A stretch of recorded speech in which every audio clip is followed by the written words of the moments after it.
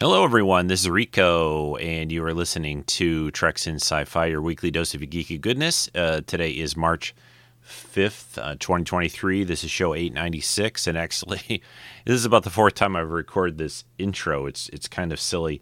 So, anyway, I've just had some audio things not set properly. I'm still kind of getting used to my new computer and the newer version of Audacity, and that's my excuse, and I'm sticking to it. But anyway, this week we've got a special show for you. Chris and Joe, who do a podcast called Journey to Wonder, which covers a variety of things. They most recently did a show about 2001: A Space Odyssey. Also included 2010, Odyssey 2. They talked about the books and the movies both. I really like those movies. I like the books. So I asked those guys if I could share that show and share some Journey to Wonder goodness here on Treks and Sci-Fi, and they said yes. And so that's what you guys are going to have today. It's a little longer, but I think it's a really interesting show, and I think you guys will enjoy it. If you want to check out more of their stuff, they're over at on Libsyn, so just go to journeytowonder.libsyn.com. They've done a show on Interview with a Vampire, with any old vampire, interview them. I Am Legend, Contact. Oh, I love Contact. Anyway, so check that stuff out when you get a chance. Upcoming on Treks and Sci-Fi for the next few weeks, I am going to do more classic style shows. I got a good response for the recent one I did. I kind of got out of the habit of doing those a little bit because I've been covering so much of more recent Trek. Like Disco and Strange New Worlds and Picard, of course, and Lower Decks and Prodigy. And anyway, so next week I'm going to cover a TNG episode, probably the episode Legacy. I don't think I've covered that. In the week after that, I'm going to do a musical show, kind of cover some movie music themes and stuff like that I enjoy. And then I think I'm going to do a skip week on the final week of March because we're having a kind of a busy weekend. Going to be watching the grandkids, and yeah, so that's what's coming up on the show over the next few weeks of March. Planning on doing a Patreon group show in April. I think that should be coming very soon. So Patreon members, and again, thanks to you guys who always stick with the show and donate. Appreciate that. Patreon.com/Treks and Sci-Fi. And I think that's it. I'll let these guys take it away. Journey to Wonder, Chris and Joe.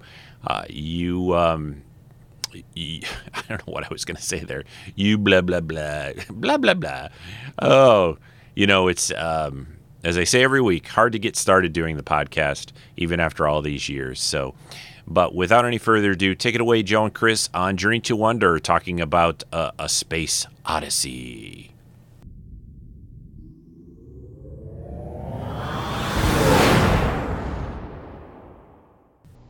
Hello, Hal, do you read me? Do you read me, Hal? Affirmative, Dave. I read you. Open the pod bay doors, Hal.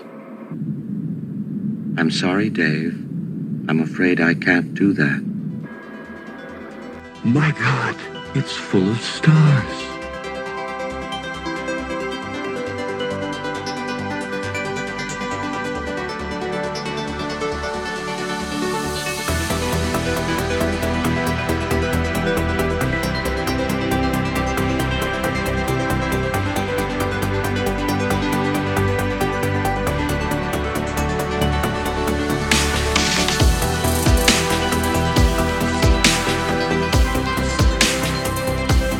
Hello, everybody. Hi. That was the best intro. Join us today for a journey into the far future. Yes, you might even say a journey to wonder. Journey to wonder to the far future. Yes, to the far future of 2001. 22 years ago. Exactly. And then even farther. Yeah. To 2010.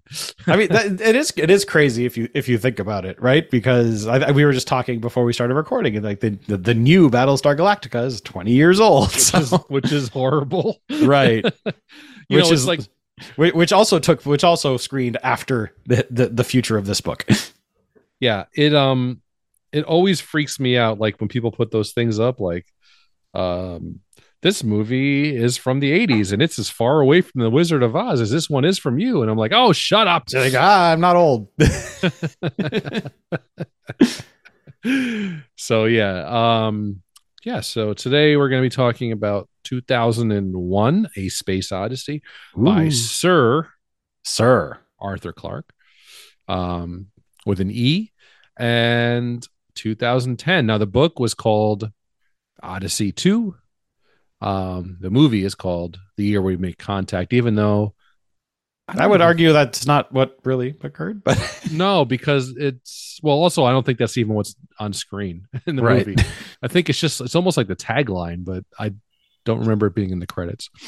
So what we're going to do, so these books and movies are actually very, very close to each other. Yeah, inextricably linked together. So there's really no point in us separating them, book to movie, because what we'll do is talk about the basic story and then sort of, what might be in the book versus what's in the movie. And in 2001, there's quite a bit to talk about that's not in the movie, because the movie has a lot of things that could just be a still photo.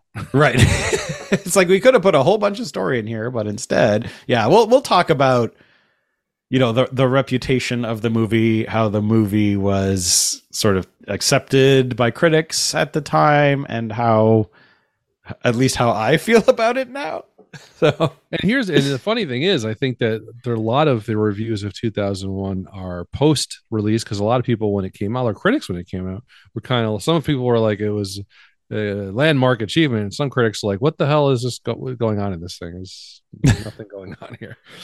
But so 2001, Arthur Clarke, Arthur C. Clarke, I should say. Sorry. I have my history with Arthur C. Clarke is probably that it's the first kind of hard sci-fi I ever read, quote unquote hard sci-fi. I think that might be the same for me. Right. And I believe the first one I ever read was, so it's so weird with me and this story, because I both read and watched 2010 before. Like for me, 2001 is not, was like sort of like, oh, you kind of, because in 2010, the movie, especially, you get what happened. It tells you everything right there in the prologue, and you're like, okay, right. I get it. And that's pretty much what happens. And I think to not exactly the same, but I am sure I read 2010 before I probably saw pieces of 2001, but I think 2010 was my first entry into it, but it was the book. Not the movie. No, I'm trying to remember. I think they were kind of concurrent with me, because the movie came out in 84, which I know I didn't see it in the theater. I know it was one of those VHS things where it has a cool cover. I rent it, and I think I watched it a bunch of times. And then I think I went to the library and got the book of it, and then read it. And then I actually went back, and as a kid, I could never get through 2001. So it's like, I still do, actually, we'll get to it, but 2010, the book is a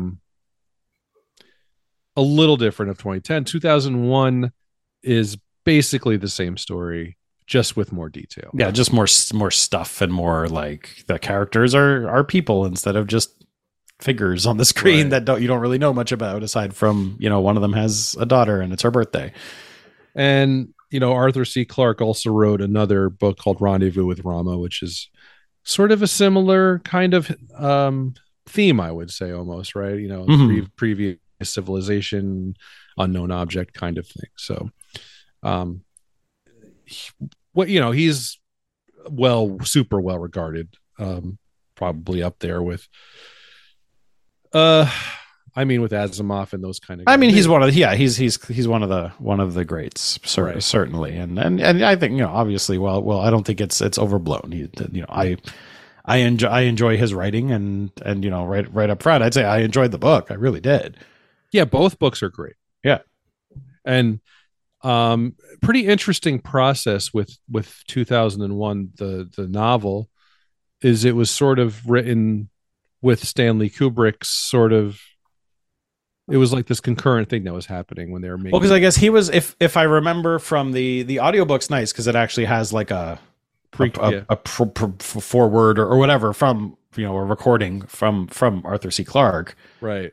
And yeah, I guess he was supposed to write a screenplay, and they said, well, instead of writing a screenplay, let's just write a novel. And I guess Kubrick and the powers that be were like, yeah, okay, well, we'll do that. But yeah, Kubrick was very involved. He was, I don't know if he had like approval rights, but he would definitely like get sent updated manuscripts, and he would make comments, and he would they'd go back and forth and that sort of stuff, right? Which is interesting. That's very, very different from a lot of the other the other novels that are adapted to movies that we've discussed thus far. Yeah. And Arthur C. Clarke had written a shorter novella called The Sentinel, which is very similar, not quite, but along the same lines. And then Stanley Kubrick kind of famously said, let's make a sci-fi movie let's make a movie. I don't actually know what Stanley Kubrick sounds like, but like British, I think, right? Yeah, probably.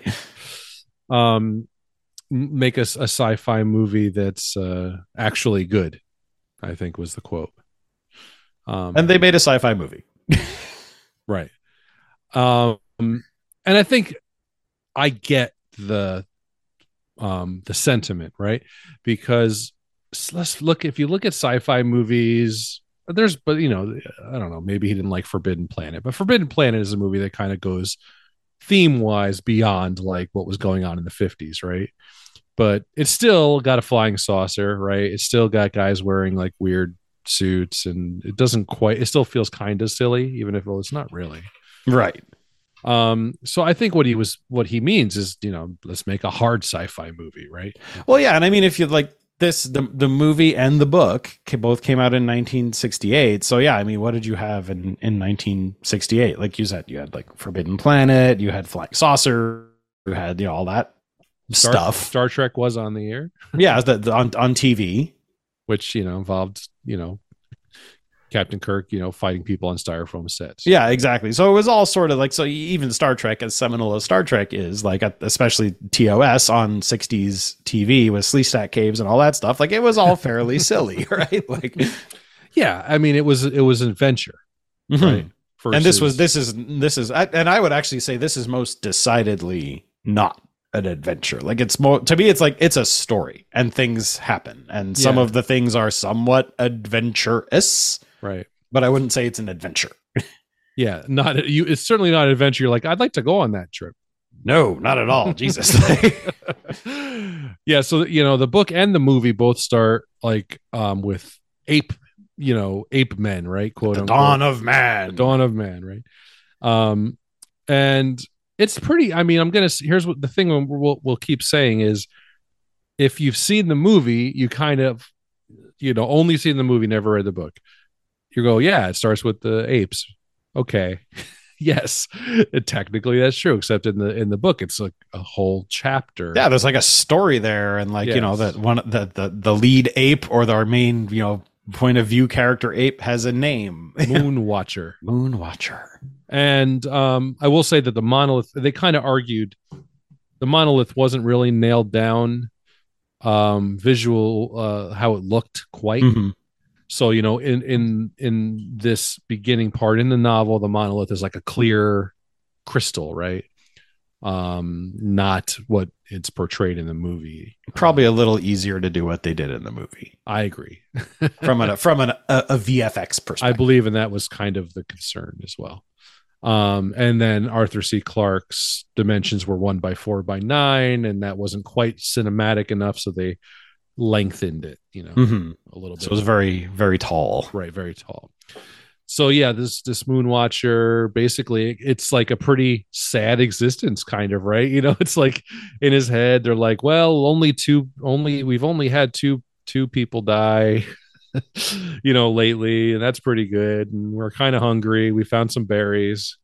Yeah, they're like hunter gatherers sort of a thing. And it's funny, like like his dad, he finds like his dad dead, drags him out of the cave or whatever. He's like, that sucks.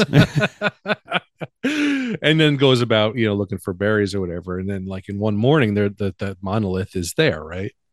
And it's the way that the Moonwatcher is thinking of it as like a stone, right? It's like this weird stone. Which, yeah, I mean, that's probably how you would think of it if you didn't. I mean, even if we saw it, we'd probably be like, oh, is that made of stone or metal? Or Yeah. So he decides to lick it. Because, that's what you do. And what's really interesting is, so kind of this group of proto-humans, they're sort of become entranced by it, right? Because it's doing something. In the movie, it's just there. You have to kind of infer things. In the book, it's doing things like it makes a target. Like it he's throwing rocks at it, right? The thing makes a target for him. Yeah, I mean it's effectively it's testing them, right? It's like, hey, who are the smarter ones? Who are the ones that I can sort of, stretch a little bit. And I think in the book, like there's I wouldn't say it's like a consciousness, but there's like intention coming out of like the thing, 100%. The obelisk or whatever it's called. It seems to be intentionally saying these things have potential, which we'll learn a little bit more about the aliens in the second story. Well, even at the end of the first book, but recognizes this form as something that can be, progressed. It can be taught, right? So they go from that to like using these rocks to throw it like the capybaras or whatever that are hanging around by them, and kill them for food, right? So like, oh, and I think it's really cool the way that Clark sort of describes that. And I actually read some stuff more recently that reinforces this. It's not that like I don't know how to explain this. It's like the proto-humans. It's not that like they didn't have the potential to like pick up a rock and use it to hit something. It just that thought never entered their mind that a rock could be used for that. Right? A rock is something that's on the ground and you don't pick it up and throw it at someone. It's just a rock. Right. And in the movie, that's sort of portrayed with the bones, right? So yeah, he's playing with the bones and he's like, oh, this has that reaction. Then he like smashes the skeleton or whatever. Mm-hmm. And so like, I don't know if it's like he found the one that had like the brain physical construction or something. Because one thing, and what I said when it was said, I read something. It was this. It was some Reddit post that talked about like apes and Jane Goodall and all that stuff. And what the article pointed out was that this, through all this research and all this working with like the great apes and all of this stuff, we taught them sign language and everything. And the one thing that has never happened with these apes is they can communicate and you can like make statements and things, but they have no ape in any of these experiments has ever asked a question. Like they don't have that mental capacity, whatever you want to call it. Curiosity. I don't want to say something that's like, insulting to apes or whatever, but basically they're not capable of asking a question. Right. They can only communicate in statements. This is the thing. Right. And so I found that just having recently read that and then watching this, like that's very well captured in this. Right. They start because like what does it do? It starts to give Moonwatcher the idea that like we can do more than hang out around this water and our cave. Like we can go looking and go take over some other people's territory. Right. And like, make sure that we're fed and we're protected. That's what it gives them. So basically in the novel, especially, it's like conquering and violence is what moves the human species forward, right? Yeah. So I think the first thing they do is like they kill a leopard. Yes. And then there's been a leopard killing their people. So it's like, well, screw that leopard now. We got a way to kill it. Throw a rock at its head. And then he figures out like he picks up something and he uses it as a club, and then they go and that's where they get the rival tribe, and that's right. And all that stuff. And then I think, time progresses and they say, for a very long time, it's 100,000 years, I think. Yeah, it was like the rock and the club and nothing really progressed, but that was enough to sort of make humanity, man, whatever you want to And call then it. changed from that to fire to flintlocks to that to nuclear warheads. Blah blah blah blah blah. And yeah, Right. I sort of picture, I'm surprised they didn't do it in the movie, but they didn't do that. I thought they were going to do that, like fast forward and you see like castles, and then like in the No, that's not something that Kubrick does. yeah, in the previous in whatever we did last time, Superman 2 or whatever it was. Exactly. No, in the movie, it just sort of transitions the bone to like the nuclear satellite, really. Right. That's kind of the transition. You see the bone, which was a weapon, and then a nuclear satellite in orbit of Earth, which is, of course, a much worse weapon. And then time passes and we party like it's 1999. And it is. Because it's 1999. And I was 18 years old. And what's really the book for sure, and the movie, it's like you kind of can see that like Dr. Floyd is he's another ape man, just with different sort of priorities, right? And again, this is very, very similar. This very follows the same lines as the movie. He's going to the space station. There's some secret stuff going on. And I think in the book they explain much more clearly that they're like, oh yes, there's an outbreak like on the moon in one area of the moon base. So is it Clavius base? Clavius base. Clavius base. That's it. Yeah. And it's just, and it's mentioned in the movie kind of briefly, but it's like the whole cover story of what's going on and why the Clavius base, because the moon is portrayed in the book especially as like this place where a lot of people live. Yeah, it's not like now where nobody's there. Yeah, like 20 plus years after 1999, where we're only just now, which I think and that makes sense. I mean, in 1968, oh yeah, or this is like the height of the space race and the Apollo program, I think, is going on, right? 68, we hadn't even been to the moon. We hadn't landed yet. We hadn't landed, but they were working on it. The end of 1968 was when they orbited the moon for the first time. So, we hadn't, that's how far out we were from, it was still a year. Well, probably when this movie came out, it was still a year from us landing on the moon. Right. But if you're sitting there in 1968, you're like, oh God, yeah. In 1999, correct. We're going to have been going, there's going to be like a bus to the moon. Because we went from Gemini. Right, Jiminy. And we're landing on the goddamn moon. And I mean, why wouldn't we make a house there? No, I understand why Arthur C. Clarke they picked 2001 because when and they had NASA, they had people that did some work for NASA helping them with a lot of the concepts and designs for this. Yeah, well, because you assume that there's going to be at least a linear progression, right? That we're on the way to the moon, we're going to get to the moon, and then we're going to continue doing stuff with the moon, as opposed to what we did, which was not do that. Worry about the commies, and then not care about safety as much, not have a culture of safety. So in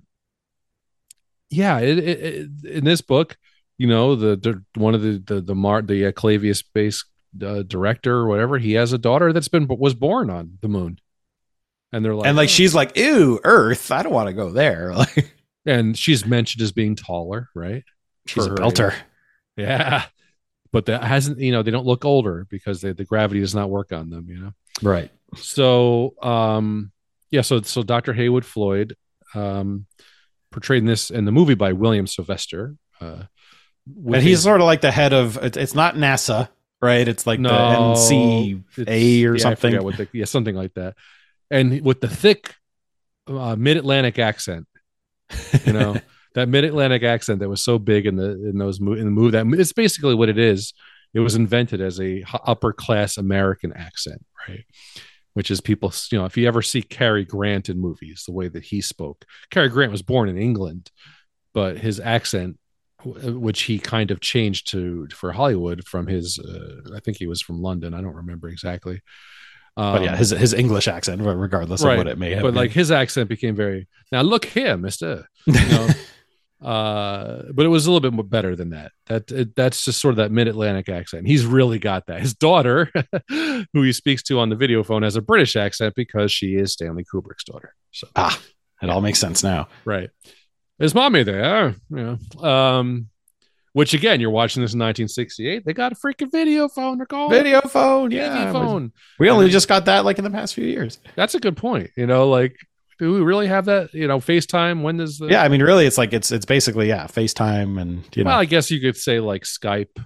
Sure. So fine, maybe like in the last 15 years, right? Really. That's when it became a thing that was easy, and now it's just like now I can call my son and wherever he is, and I can see what's up there. So or my parents call me in and I go, do I really have to be on video? Yeah, my son called the other day. He wanted to be on, and to me it was a hassle. Just like this, I turned the video, join with video. I'm like, no, God, no. I don't want to be on video, and my son always wants to be on FaceTime, and my wife does not want FaceTime, especially after like you've been working all day and you've been on FaceTime, and someone's like, well, why aren't your camera turned on? I'm like, okay, yes, I'll turn on my camera. Or it's like, because it's never the greatest angle, and you have to see your face, like the huge chin. Which causes, like, apparently there's like been studies now over COVID times that like that causes like anxiety because you see yourself and you're like, oh, like I do that. Like if I get on a call early, I like start checking out my hair. No, like I was on the, when I'm in a video meeting and you're luckily generally the only time mine will show up is if I'm like, I move my mouse or something. But yeah, I'm constantly making sure that the angle is right. Yeah. It's like, is the angle good? And like, you don't want to look, I got to shave. Like every guy that's like an older guy, like his Facebook profile picture is always like huge chin, small head. That's the best picture I can take for this. So basically he gets confronted by like the almost like his Soviet counterpart, I would say, right?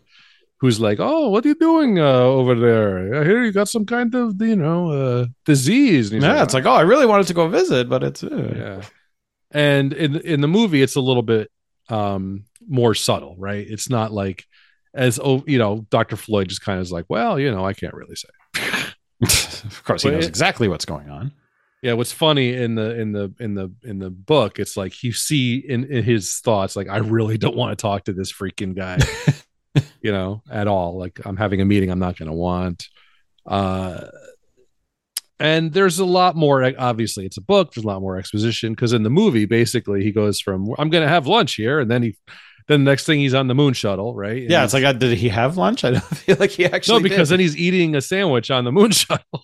Well, he got interrupted by the Russians. Yeah. What is this, chicken? It's something. And that's what this movie needed more of, was like actual people like conversing. And then he goes to the base and gives like a speech to say, hey, sorry, because it's pretty true, because this is going to Earth, right? That there's like this outbreak on Clavius base, and people on Earth are like, oh my god, my son's there, or whoever's there, my family's What's there. Going on? But it's a cover story because they found this thing called it's a Tycho Magnetic Anomaly 1. The TMA1. Right. And it's what they say it is. It's a magnetic anomaly, and that stood out like a sore thumb on the moon. So what do? They decide. And did they? I'm not sure in the movie, did they actually call it TMA1? They did, yes. Okay. It's just maybe not quite as many times. It's mentioned by the Russian. We've been hearing about this TMA. What? No, he says something like, what does TMA1 mean to you? It's like, nothing. Nothing whatsoever, Sergey. And it is brought up in the meeting, and it's brought up later on when Bowman triggers that message from Floyd on the Discovery when he's deactivating HAL. So it's a magnetic anomaly, and of course there's nothing else like it on the moon. So they're like, what is this? So what do? They dig it up, and it's like, what, 40 feet down? I can't remember. It's buried pretty far down. Yeah. And the reason, I mean, I would guess if you were alien race, I guess if somebody goes to all this trouble to unbury this thing, then I guess I guess they're ready or whatever. Or, Well, yeah, exactly. It's like, why would you bury something that would only sends a signal when it's Right. exposed to the sky? Well, you want to do that so that when it gets uncovered, you get the signal. So yeah, they all fly out to where the anomaly was. And then they once the sunlight hits it like. Now in the I don't know that it's as clear in the movie. In the movie, it's like somebody touches it, like I think Dr. Floyd touches it or whatever, and then it makes a noise, and then the sun's above it. But in the book, it's very clear that when the sun hits it for the first time, right, that it sends out that shriek, and it's a very, very brief signal. yeah, signal, and to what I consider to be the oddest discrepancy between the book and the novel, Mm-hmm. the location of where the signal gets sent. Which is Saturn. In the book, it's Saturn, or it's or I guess it's Iapetus. I guess. Yes, to be Iapetus. precise. In the movie, obviously, it's Jupiter. Now, in the movie, the reason was aside the what was his name, Edlund or whoever did the special effects. Like, geez, why am I blanking? Couldn't do convincing Saturn rings. So you want me to do rings? No, we're not doing that. No rings. Not doing rings. But then I guess he did do that for Silent Running, and it was fine. So Yeah, well, which is only a few years later. But the main reason is that for the effects to work, they didn't want to do Saturn for whatever reason. So in the movie, it is Jupiter. And by the way, in the 2010 novel, Arthur C. Clarke decides to just go with the movie stuff because guess what? The movie's more famous. It's like, this is so he retconned. He did. He retconned it to Jupiter, which is good because in the movie, especially, it's like you can't imagine it not being Jupiter. So, see, Star Wars didn't invent the retcon, or Star Trek, or whoever. Everyone even argues. the vaunted Sir Arthur C. Clarke did a retcon on his own work, which I guess is allowed. I mean, he can say whatever. Exactly. He's like, I made a mistake. Whatever. So Jupiter. So then you kind of are sent to the USS Discovery, which is en route through the asteroid belt. Yeah, there's a lot of time jumping There is. in this. It's like this happened, then we jump, millions of years, and then we jump to, the Discovery's later. already en route in the year 2001, Right. where we meet, I guess, our three main characters. It is really, I mean, in the book for sure. I mean, Poole is, he's barely in the movie, isn't he? I mean, compared to like Bowman or Hal, or I don't even think he has as many lines as Dr. Floyd. But yeah, so you've got Commander David Bowman, right? Yeah. Who is our he's in charge, but I mean, not really, because him and Poole in the book kind of share command. Yeah, they're kind of like just co-commander, but co-pilots. But I guess ostensibly he is Right. the mission commander, right. And then Frank Poole, who is, by the way, the weirdest part about the series of these books is that Frank Poole is not done in this book after this book. Despite the fact that there's some more than short, not too long from now he meets his end, and neither is Hal or Bowman. Mm-hmm. But and then Hal, heuristic, what is it? Heuristically programmed algorithmic logic, something, is that something what it was? or other. Yeah. Anyway, to 9,000. Because we like having crazy numbers after things. It makes it seem like they went through quite a few other versions, right? Heuristically programmed algorithmic computer. That's what it means. So the Al is just algorithmic. I Yeah. guess. So Which always makes me laugh because my father-in-law's name is Hal. and my wife's grandfather was named Hal. So yeah, you just think of I just think of some old dude who's grouchy, But and basically Hal 9000 is like super advanced. Hal 9000 can run the mission himself, right? Like he does not really need the people. This and this, I was just talking to my wife about this beforehand, and we were sort of joking. Like this is such a 60s like trope about computers, right? This is like Kirk and Nomad or the M5 or whatever. It's like or Westworld or whatever. It's like I am perfect. I cannot make a mistake. Look at my track record. You must trust me. I'm a computer. Blah blah blah blah blah. It's like it's well done, but it's like looking back on it now, it's like it makes you think of Kirk sort of like confusing a computer until it explodes. I'm like, I can't. It's like I'm like, here's my I'll talk to my MacBook until it catches on fire. Yeah, it's like I'm just gonna put Y in Google and see what happens.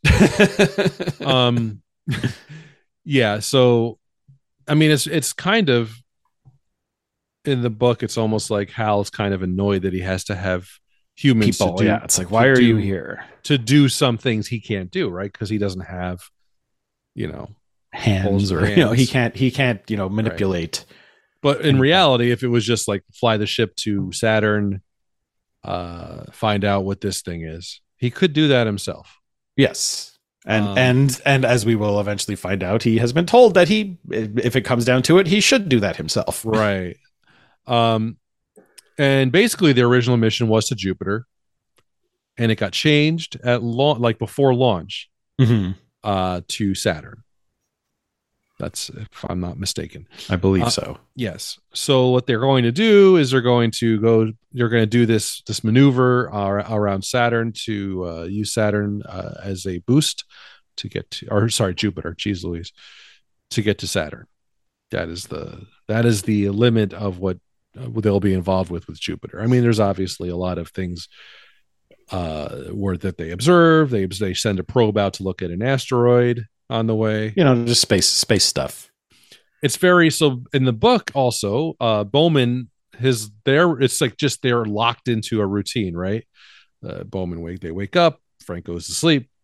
Bowman has his set chores or whatever his duties to do, and he's all right with that. Yeah, I mean, they're basically like, the space janitors almost. Like, pretty much. Keep everything going, keep everything clean, make sure. Because we got to just keep the ship running until we need the scientists who are in hibernation, right? Right. I guess we didn't talk about them. They're like the science crew, and they were like loaded onto the ship in hibernation. Correct. Only to be awakened when they got closer to. Which is really weird if you think about it. Like they just put them in cryogenic sleep. The cargo. They are cargo. And everything's going cool, right? Like by the numbers. Until Hal says that the AE-35 communication unit. Right. So they do their maneuver, right? They get past Jupiter. Mm-hmm. And they have this problem with this AE-35, which is kind of, it's part of the, it's like the motor or the piece of the processor that keeps the radio pointed at Earth, basically. Earth, right. Without it, they're just aiming nowhere, or they can't. At least they'd have to manually try to find Earth with it, right? So I think does Dave go out first? I think Dave goes out and gets it. They bring it back and there's nothing wrong with it, so they're like, So they're like, oh well, maybe we should like go put it back, or right? Because I think they have like 3 or 2 two replacements for this thing. So the solution was, and I think that, and this is in the movie as well, it's like put it back and see what happens. It's not broken, and then see if it breaks, we can change it again. It's not a big deal. Like we've got 3. And they have the pods, right? So they take these pods and they go out. In the movie, portrayed wildly crazy to me.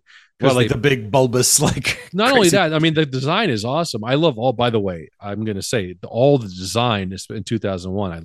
I have a model of the Discovery I am going to do. I'm actually not even, I might even do it with the sulfur color. I don't know. I haven't decided yet.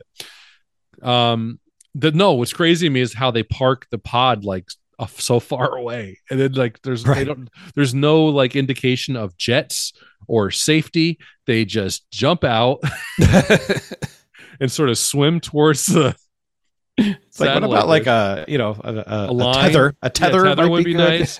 So that was like, why? Like, boy, I never really thought about that, because even in the sequel they have like all kinds of tethers and jets and things like that. Well, because by then we've been to space. Correct. So I guess that makes sense. They go out and they change it out. Um, basically, they figure out kind of, and Frank and Bowman are kind of very polite with Hal. They both have their concerns. Very much like, please, Hal, thank you, Hal. In the movie, it's not portrayed as well, I don't think, but in the book, they really do treat him sort of, first of all, like like a person, but also realizing, like Bowman realizes, like how much shit that Hal does on the ship. They kind of they kind of talk to him with, they treat him with like some kid gloves. Like That's right. They're sort of scared to, like, not scared, but they try really hard, like, not to offend him, not to imply Right. that maybe he's not correct about because something. the implication is like that this supposedly perfect system has a flaw in it, and they're stuck with them. Like they're in the middle of space. It's like there's no backup computer. Right. So it's like they're screwed if Hal, and they are screwed. But if Hal goes bad or something's wrong with him, what is the answer? Now Bowman can, obviously, he's he can fly the Discovery himself, but it's like having the computer do these things is made way better. And again, like you said, the design, like, I think with a lot of things in this movie, like, if you've never like sat and watched this movie, you would recognize Hal, right? Of course. The red lens thing, or just the voice, really, or the voice. Yeah.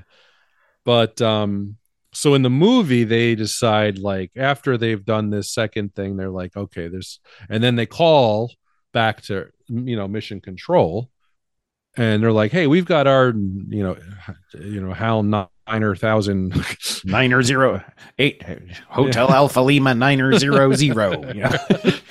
And they're showing no fault, and they've got their own HAL back at, right, probably not Houston, but whatever, back at Mission Control, and they run the simulation on their HAL, and their HAL says there's nothing wrong, because basically, I think, HAL sort of says that the E35 is broken, then they change it, and then he's like, oh, this new one's going to break, it's broken again, sorry guys, you got to go do something. And really what this is, what's in the movie, again, you can kind of, there's only like a hint of it, but there's a reason behind what Hal's doing, but not necessarily an evil reason.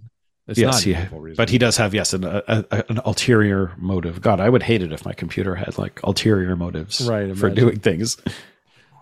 So Poole goes out again, and this time, he's asking Hal, because like basically he's using the lights on the pod to see, because there's no illumination where you are, right, because space. And he realizes that the lights are moving in a weird way. Hal doesn't answer him when he asks. Yeah, it's like, Hal, move the light down, and it's like, Hal, and it's like, Hal generally is like on top of things, right? Because he's a computer. Right. You shouldn't have to ask him things 3 times. He's like, he's distracted. Yeah, and they were noting, for example, like Bowman was noting these weird pauses, right? Mm-hmm. And like some kind of verbal tick, if I remember correctly. Yeah. Like, that Hal was doing when he was taking much longer to answer simple questions or whatever. And basically what Hal does is he just bashes Poole with the pod, and Bowman sees Poole kind of fly by the window. And it's like, oh, geez. That's not good. And he's because I think they had talked to Earth, and I think, basically Mission Control was like, you should probably just disconnect the computer. And I think Hal kind of gets wind of that. That's right. That's right. Yeah, it's a little bit, because like they're, again, I don't know. Well, they made a mistake in creating a sentient computer, I guess. Well, yeah. Problem 1, making a sentient computer.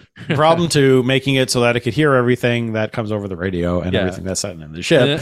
And in the movie, it's like they go into a pod, and they're like, Hal, oh, you can't hear us. Right, but he can read their lips, so he sees them, and they're like, there's something wrong with this. We're gonna have to disconnect him. Blah blah blah blah blah blah blah. And Hal's like, well, that shit ain't happening. Yeah, so Poole gets killed. Then Bowman has to go out in the pod, and he wants to. He doesn't know that Poole. He doesn't necessarily know that he's dead.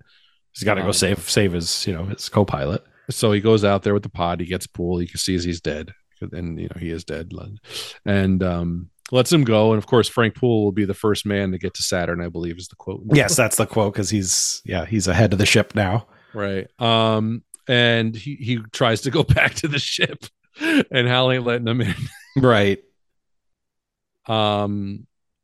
But eventually, I think Hal does. In the book, Hal lets him in. In the movie, that's kind of what happens. So there's shorthand in the movie versus the book. In the movie, this happens. Bowman can't get back in. Yeah, that's where we got the famous "I'm sorry, Dave, I can't." I'm sorry to open the pod bay doors, Hal. Yeah, but that in the book that doesn't happen. In the book, he sort of argues with Hal a little bit. Hal lets him in, right? And then he wants to wake up the three guys in hibernation. Yeah, now the policy is to open up to start up one of the guys. One of them, and he's like, I'm waking up everybody. It's like, and screw this! I need all the help I can get. Yeah, and Hal's like, that is not the policy, Because I think what it was, how he gets himself back is that he kind of successfully argues with Hal. Right? Yes, in the book, he successfully argues with Hal, and Hal lets him back in. And I think even Hal maybe is hoping that he can get Dave to be on his side and understand, or at least kind of go along with Hal, right? Mm-hmm. Because really all Hal is programmed to do is complete this mission.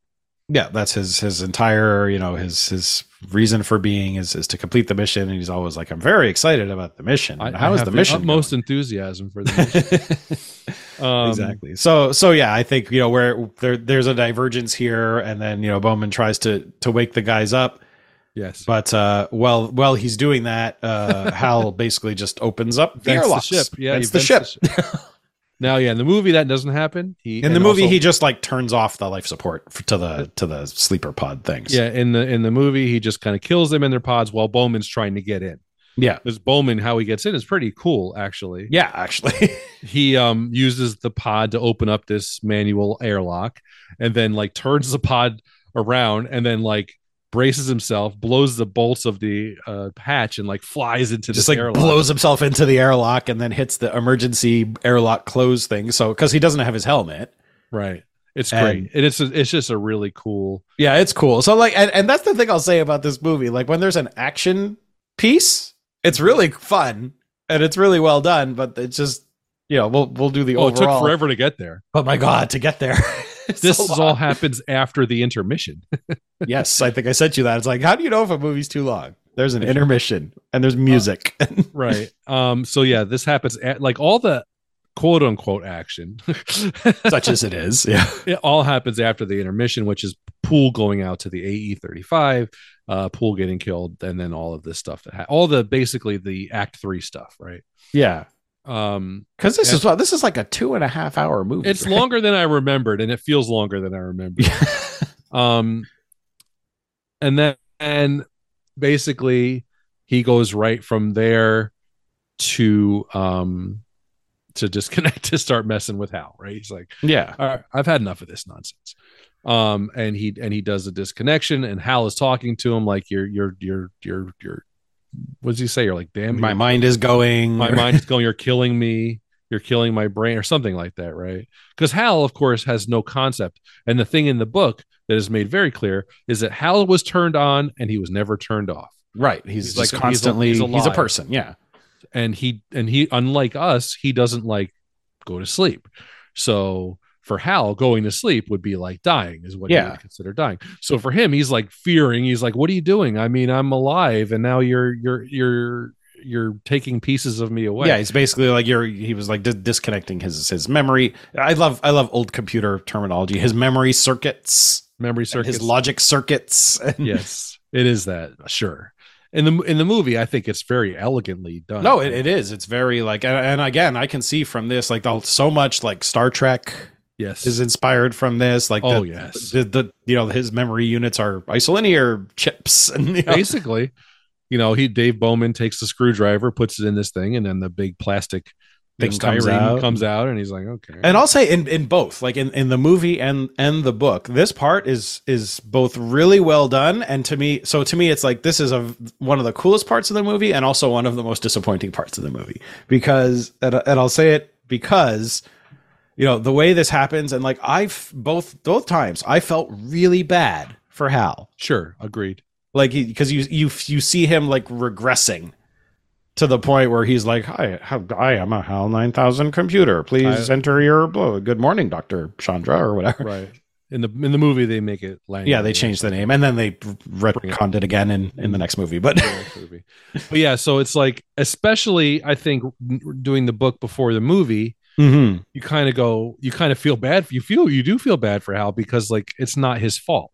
Like none of this is his fault. Yeah, it's just the way he's it's just stuck in a his- loop, and it's Yeah. not his fault. No, and I mean it's that and yeah, just again like how he goes from like himself and sort of talking, telling Dave not to do it and being very coherent to just sort of like, I can feel it. yeah, oh yeah, and just remembering that and then just going back to like his startup and then singing Daisy, and, it's like he Daisy. regresses to And then a the child, very, basically. and then the like just the base robotic kind of voice. Yeah. So I mean that is like in a lot of ways it's very gut wrenching, and the reason I say it's also very disappointing is I never really felt like Dave was in danger. Right? It's like, oh, Hal's malfunctioning. I'm gonna go turn it off, and he turns him off, and then it's done. Sure. Like there was no like I feel like if this movie was made today, there'd be like this epic battle or something, right? Not that I expect that, but it just seemed like it was like we need to turn him off. Okay, I'm gonna go turn him off. Yeah, okay, I turn him think off. the danger is knowing that Hal has sort of been running things like a factotum, like Right. he's really just taking care of everything on that ship. So what happens when he's alone? Yeah, so it's, Like now Dave what? Yeah. Bowman is alone, like the furthest person away from. He's the furthest away from Earth anybody's ever been. Yeah. and there's also, and now after this is when he learns about the truth. Really, Mhm. he learns that. Again, in the movie, it's like he does the memory thing, and then this video of Dr. Floyd comes up, kind of explaining to him all the stuff with the The true mission and the TMA1 and all that stuff. This So is he all- did. Yeah, so they didn't know that. So the scientists knew it. the scientists knew it, which is why they were kept asleep. Hal knew it Hal and was told not to tell them, which Yes. will come up in the next book. And neither of them, knew. Yeah. So basically, it's just he basically you're telling a computer to lie, right? Is that kind of basically what happens? Yeah. And but in the book, it's like he learns all this through communicating with Earth. Like there's a whole big chunk. It's like, oh well, now that things have changed, we'll just tell you exactly what's going on. Versus in the movie, it's I don't know exactly how it works, but Right. as soon as Hal shuts down, this like scratchy recording pops up on one of the screens. Right. And actually, that's another sort of visual design thing that I noticed between the first movie and the next movie. In the first movie, the screens, and again, this being 1968. They were not like televisions. They were like flat panel Oh yeah, no, like displays. like what Frank is watching, like the news on. It's like a big iPad. Yeah, I mean, it's like a big iPad, and all those displays in the ship are like LCDs, like they're flat panels and whatever. And then in the next movie, it's not that. They're like, I mean, hell, what's his face? We'll get there, but what's his face is using an Apple IIc on the beach that I have in my next room. Right. So, the problem, I mean, really what happened with Hal, right, is because he was told to keep a secret, he has these conflicting missions. His mission is to support the crew, right? But he also can't tell the crew The truth about anything. Yeah. So again, it's the Captain Kirk stuff, right? It's like, It I am really a computer. I have conflicting logic, error, and catch on fire. Right. Right. And that is certainly what kind of they go with Hal. It's just that, he's trying to reconcile like his overarching mission with his mission that is his every mission that's every day. Yeah. To run the ship, to interact with the commander and Frank, and basically be like one of the crew. I guess it's almost like Ash, right, from Alien. Yeah. And again, it's super fascinating because it does really show, the fear and the distrust of that kind of technology at the time, right? There were a lot of stories, this being maybe one of the most seminal, but there's a lot of them about that, right? Like these, right. And man having to prove that they're still superior to the machine because of our creativity and our brains and that stuff. Like, yes, you can do math much faster than me, and you can do thousands of calculations per second, but I am a person and I am a creative being and I'm better than you. Yeah, and I will beat you. Like, could never figure out why Data would want to be human. I'm like, you're way yeah, it's better. like sucks being human. What are You're you way talking better about Data. And you can still make love to Tasha Yar. So fully functional. Yeah. yeah, what's the problem? Yeah, you got everything, man. So, they find he eventually gets us to Saturn. The second monolith is there. It's very, very huge. Mm-hmm. There's there's a lot of visuals in the movie. Yes, of the monolith floating and turning, and very, very cool. Again, but it's like almost like a static image, except the monolith sort of has some, like you said, is turning a little bit, but very pretty, very symmetrical shots of it. But Dave decides to go out. Well, I think that's part of the mission. He has to go see what this thing is, see what it's all about. Yeah. And now in the movie, what do you get? You get you get Dave going out there in the pod, and you get a close up of the monolith, and then all of a sudden there's like an acid trip going on. Yeah, it's like what feels like 25 minutes. I think it may be close to that. I'm serious. Jesus. Now, again, I know that like this movie is famous for like stoners or people doing trips to make sure that whatever they were taking hit at this point, because it's a light show, really. And it's, I guess it was pretty remarkable at the time. Now it's just like a waste of time to me. Yeah, it's like it's like Pink Floyd, and so one of those Pink Floyd things. People say you could sync up the song "Echoes" from Metal, the album Metal, Pink Floyd, with him going through the Stargate, which is what it is called in the book. Yeah, a Stargate. So like, and you see his like weird contorted face making crazy looks. Basically, yeah. So like he's going through, which I mean, it's supposed to convey like he's going crazy from seeing things a human can't comprehend. Right? Yeah, I get it, but like, yeah, but like said, it's basically a still picture of these weird faces. Yeah, it's kind of like he's down in the camera with his eye. That's it. I'm like, oh, is he like melting or something? Is this an effect or is it just weird? No, it turns out it's just weird. It's just weird pictures of Kyer delay. Just I don't know, because I'm trying to remember. Like, I guess I don't have a clear memory of how they described it in the book. So basically, the last thing that, like, even in the next book and the next movie, the last thing goes on forever. Oh my God, is full of stars, right? Because he sees like basically what he sees inside of the monolith is like infinity, right? Opening up like underneath him. Like, which is, and he does not say that in the movie, does he? He does not say that in the movie. Even though it's like one of the most famous lines from the whole thing. It's in the sequel.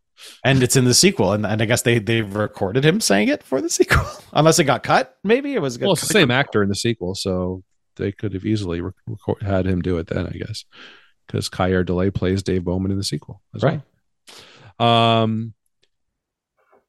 Yeah. So yeah, in the movie, goes through the acid trip. Some of it's just, to me, I was like, all right, like the at least the effects, like the light effects were something. Then eventually it's like these weird negative shots of like Grand Canyon eyeball, and for some reason, the Grand Canyon and like, I don't know, Hawaii or something. Lake. Yeah. And he ends up in like a hotel room. Now, what he finds out, like he goes through the Stargate, and it's funny because you mentioned this and I had the same thought as well. That's very similar to Contact. He goes through, he feels like he's in the Grand Central Station. He sees what he thinks are ships or old ships or decrepit ships. It's like he thinks it's like a Grand Central Station for like multiple stuff for these for like Stargate space things. Travel. Yeah. Right. Ends up in a very mundane. I think even in the book, he was surprised by how mundane his arrival was, because he ends up in like a hotel room. No, it's just like, oh, welcome, you're here now. And it turns out the aliens got this image from like a sitcom, I think, or something. Yeah, it was like a TV show, right? Basically. So they're tracking the TV signals flow blasting into space. And in the movie, this is all just, it's all visual. There's no dialogue. It's Bowman walking around, and then he sees himself, and then he's older, and then he sees himself eating dinner, and he's older, and then he drops a cup and sees himself on the bed dying.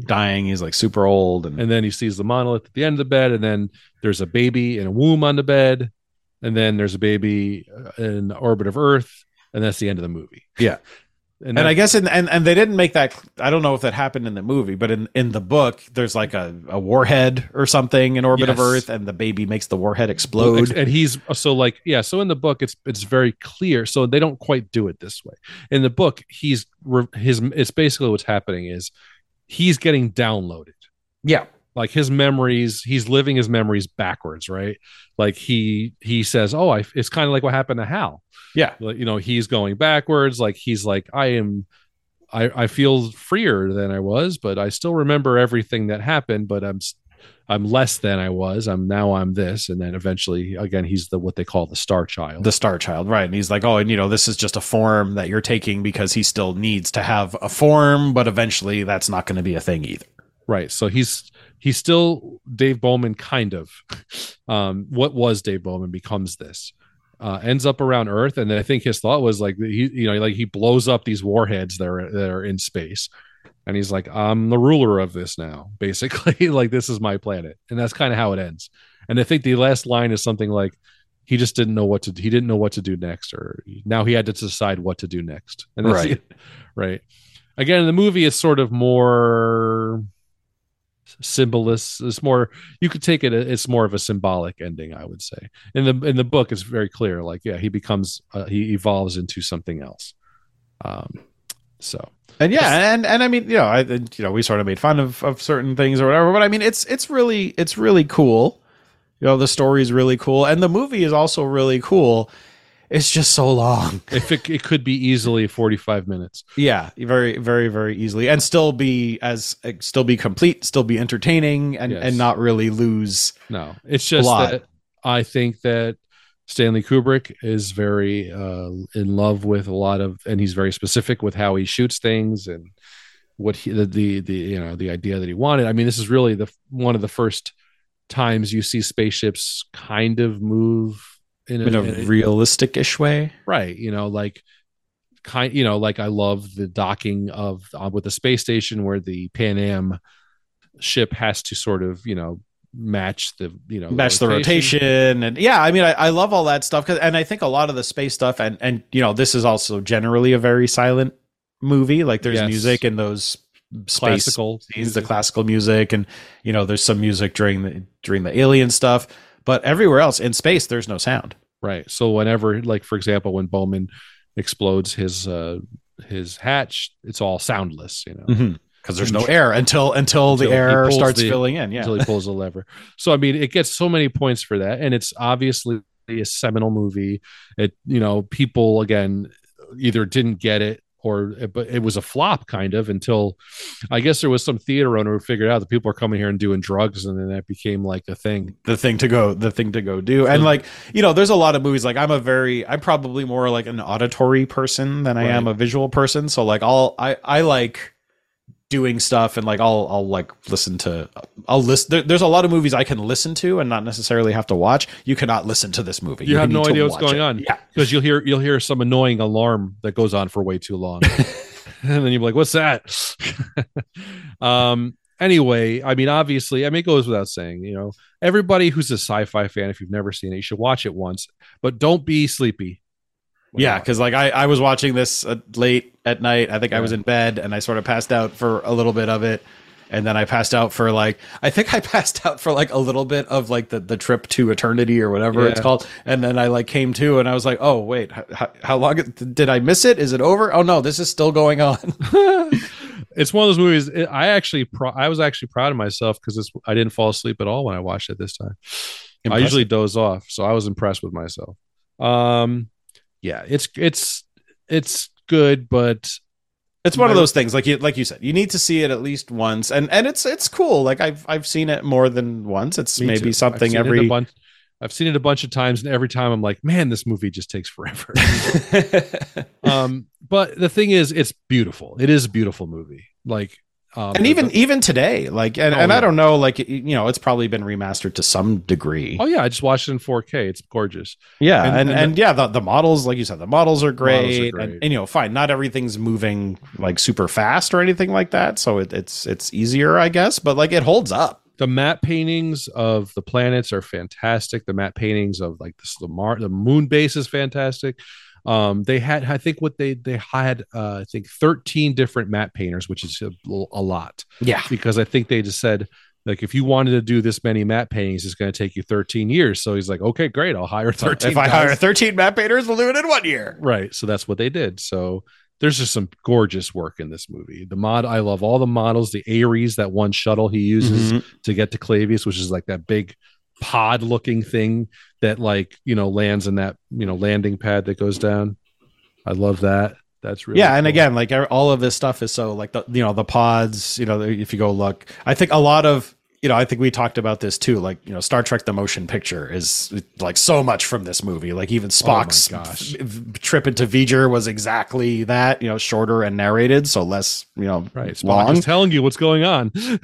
Like, shocking. Why would you do something like that? But, they have like those work bees, which are basically the pods. And you see those. And, like, I remember playing Space Quest 5, which is a play on Star Trek. And there was like a little work bee thing that you had to go and do a mini game in. And stuff. So, this movie and the designs and some of the, the themes and things are so seminal that, like, I mean, it's so important. These beautiful white ships, like nice white, like light gray. Just, I love it. I love the model work in this movie. It's just, it's amazing. It's great. And it can't be beat. It's just that, Stanley Kubrick wants to tell a visual story. He wants to tell. He's not as interested in the intricacies, I don't think, of, Dave. Yeah, and I think like the characters are not that important, right? And really, I mean, there's nothing spectacular about Dave. They're astronauts, Yeah, I mean, why has he become the Star Child? Because he's the one that goes through the story. Yeah, so this is not like he's the chosen one. He's just the one that made it there. Right. That's exactly what happened. But and I think it sort of harkens back, right? He's Moonwatcher, right? He's the one that. Yes, exactly. He's the next guy. Yeah. Floyd touches the one thing, and now Bowman's out there in space, going and getting the final sort of. This is you're leveling up as a species. Yeah, exactly. So should we talk about 2010? We quick? Sure should, because it's great. Now I'm going to preface this by saying I did not have a chance to revisit this book because it's not available on audiobook. And I listened to a very small amount of the French recording of the audiobook, which was interesting. So I will be going off a very old memory. I do remember some of the things that are different. Yeah. No, did you watch the movie? I watched the movie. Of course, I watched it. So we did watch the movie. It's a fantastic movie. As I said, as a kid, and even now, 2010 is a much more enjoyable movie experience to me, because it's maybe because it's not meant to be some sort of work of art or whatever. It's not like somebody goes, oh, you haven't watched 2001, it's you have to 20 and like it is. And when I'm looking on YouTube about this movie, it's on a million things where it's like most overlooked movie of all time, most overlooked sequel of all time. And I think that's probably true. It is true. Like, honestly, like I don't think I had read the book, and I don't actually think I had seen this movie until I actually finished watching it just like an hour ago. It's a really good movie. It really is. Like, it really is. So, like, again, not just like, but in a similar way, Arthur C. Clarke was heavily involved with the making of this movie. He was using email. Him and the director Peter Hyams were like early email adopters. Electronic mail. Yes, and they were actually communicating through email during the making of this movie, which is pretty darn cool in itself. It's 2010. It's 9 years later, right? The main character of this book and movie is Heywood Floyd. Okay, who's only in the intro of the previous movie, right? So he's a minor character, sort of in the first movie and book, and in this book, he is the main character. I mean, there's lots of interesting characters in this story, and he is portrayed by a substantially different actor. Yes. So again, in the movie of 2001, it was William Sylvester. In this movie, it is one of my favorites, our good friend Roy Scheider. who I love in everything that he does. I just love Roy Scheider. I just love him. I agree, and I think we were talking about this. Like, you obviously know him from, like, Jaws and that stuff. I honestly know him the most from Sequest DSV. Right, which is why I watched Sequest, Right, because Roy Scheider. And then when they changed to Michael Ironside, I lost interest. it's like, oh, whatever. Now they're in space and it's weird. Like, That show got really off the rails. yeah. So season 1 was good. Oh yeah, I love that show. Love the first season. Roy Scheider as a submarine captain. It's like a dream. I love It's like, come on now. It's awesome. So yeah, Roy Scheider plays Haywood Floyd. There is, in this movie, is full of people you love. Yeah, quite the cast. Like, do you love John Lithgow? Everybody does. Well, he's in this movie too. and it's like weird. It's like a weird John Lithgow role to me, but I like him in it. He is not. Yeah, it's not what you think of as a John Lithgow role. He is like an engineer who sort of He's wearing a stupid hat most of the time. And he's kind of dopey. Yeah, he's like kind of dopey. He's afraid of being in space. And Bob Balaban, another guy I just love in everything that he does. He's you might remember him from Christopher Guest movies. He's like a nerdy guy. Yeah, you've seen him in things. And like Helen Mirren as like a Russian lady. It's kind of weird. And you know what it is? Helen Mirren is actually Russian. She?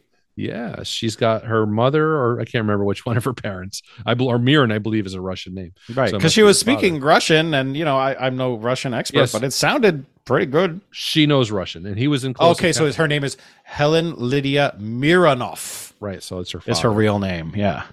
So yeah, Bob Balaban's also in Close Encounters of the Third Kind. Mm-hmm. Remember, he's hanging out with the French guy. And of course, Keir Dullea, whatever his name is. Delay, is that it? Yeah, and he's back as David Bowman. Yeah, who else is in? There was somebody else in this movie that I was like, holy crap. Anyway. Candice Bergen was it? Yeah, which she was not credited. Yeah, at the time, in like one scene. She's Sal 9000, the lady computer, right? Which I guess they make fun of in Red Dwarf. Now that I think about it. So basically, their Russian, a Russian scientist comes to. I guess it's okay for Soviet science. I mean, I don't know this. Well, that's the whole thing, right? Like the space programs, like cooperate despite the Cold War and all that stuff. So he comes to see Dr. Floyd for Haywood Floyd. In the book, it is at Arecibo. Right. Speaking of contact, yes. In the movie, it's at the VLA in New Mexico, which is much more. Which I guess the director Peter Hyams felt was much more cinematic looking. Well, I mean, it is. Right. So it's definitely cool. You see all those satellite dishes and Roy Scheider's up there with his short shorts and he's working on something. I don't know. I've always wondered, like he seems to live on the ocean because he's got dolphin pets. Right. But he's in what is it, New Mexico or whatever? Yeah, it's in New Mexico at the VLA. I'm like, I don't know what's going on here. Yeah. Okay. Maybe I don't know what it's supposed to be. And as a kid, I was just like, it's the future. There's satellite dishes. Yeah, it's the future. There's satellite dishes everywhere, and people have dolphin pets. Yeah, dolphin pools in their living rooms. I was like, this is going to be awesome. And I live in Florida. I don't have dolphin pets. Basically, the Russian guy is telling him, like, we're gonna, We're going to Jupiter. And he's like, okay, you guys should come. And basically because they're like, they can't get on Discovery because you know how to do blah blah blah blah. Yeah, and I guess they're building a Discovery 2. And so the U.S. position is like, well, we'll go there with Discovery 2. And the Russians are like, you can, but we'll get there a year before you, and the orbit is decaying. Yeah, which kind of made me laugh. It's like, well, haven't you checked the orbit? It's like, well, of course we checked the orbit. Then he goes to check the orbit. He's like, oh shit, it's decaying. What the hell? Yeah, he does that weird Roy Scheider laugh. Yeah, and it's like, oh, yeah. I guess it's decaying. I guess we do need to hurry up. Which there's in the book there's a lot of political stuff. That much I do remember. Like the politics are heavy in the book. And they reflect that in the movie, but it's obviously a lot more like surface level, like, oh, U.S. and Russia are at odds, and Yeah, and I love the Time magazine that has like the Soviet premier and the U.S. president, who are Arthur C. Clarke and Stanley Kubrick. That's who they are on the cover of Time. So basically, he's Roy Scheider. Geez, Louise. Dr. Floyd, is meeting with his guy that took his job, right? He's like, telling him what this Russian guy's because he's no longer the head of whatever. No, he's basically their version of NASA. He took the blame, right? So that's kind of what it is. Like he took the blame for everything that went wrong on that mission because he was the guy that was in charge of the mission. And what happens to important people instead of fading into obscurity and whatever, he becomes the chancellor of a university instead of That's right. Yeah, exactly. Of New Mexico by the ocean. Right. I don't know which university. So basically they have to, the thing is, it's like, look, if the Russians are like, oh, these poor Americans need our help to get to that's how they sort of justify it to they the justify Russian it, and the American guy and then Haywood Floyd is like, well, whatever we find, we can get there, and basically like, the Russians are like, we'll go there ourselves, but it's going to take us a ton of time because we don't know the systems, we don't know how the computer works, blah, blah, blah. So if you just come with us, you'll get there a year in advance. We'll get our answers quicker, and you just have to sort of like be embarrassed a little bit that we're going to take you there, but deal with it. It's worth it because they get to find out what happened to Discovery, and before it falls into Io, which I believe is it's at a Lagrange point, right? Yes, which is like the point where gravity is like neutral between two bodies. It's it can hang out there without being pulled into either body, but that's not happening. So this in Discovery is going to crash at some point. I don't know why I know what a Lagrange point is, but I do. I don't know. I'm sure I read it in a book somewhere. So basically it's a long trip. He's got to go up there. Yes, he's got a new wife. And who seems like she's, at least in the movie, she's like way younger than him. Well, she is, and he even says so in the movie. She's young because his first wife died like after the events of 1999. She died like in a plane crash or something, I think. And he mentions his daughter later on from that. Right. So, he's got to go on this trip, which is going to take him what, 2 years or a year and a half to get there, something like that. I can't remember what it is. It's a long way to go. And on the Russian Alexei Leonov, who was the first human to do a spacewalk. Correct. Yes. It was called the Titov, and then what's the guys? People fall out of favor. So when he goes on this mission, and he's woken up, he's the first guy to get woken up by the Russians. Now, in the book, there's another ship. There's the Chinese are sending a ship called of course, because called the Cien. I can't TS. Yeah, I can't pronounce. All right. Anyway, words. The Chinese. So the reason it's really not in the movie is because that ship kind of does some of the stuff, like gets destroyed anyway. So yeah, I mean, it's not really an important kind of. It's just another piece of the political puzzle that's going on. So like Floyd gets woken up and the thing is, in the book, the Russian, from what I remember, like they didn't really have that much tension. The Russian astronauts were like, "Look, we're all working together. Fuck what's going on back home." Yep, that's what it was. In the movie, it's a little bit more tense. Helen Mirren is like, "I don't trust you," and she's trying to give him the whole political discussion. And Floyd is not having it. I love it because he's being brought up to speed, and like looking at what they've given, what they've discovered, and he's like, he found evidence of chlorophyll, and she's like talking about the blockade and whatever, and he's like, whatever, like, and then he's like trying to find out the information from the science officer, and the science officer is giving him the information, and he just wants to know how fast the thing is moving. I love it when he loses his patience. He's just like, how fast? 1 meter per minute or whatever it was. That's incredible.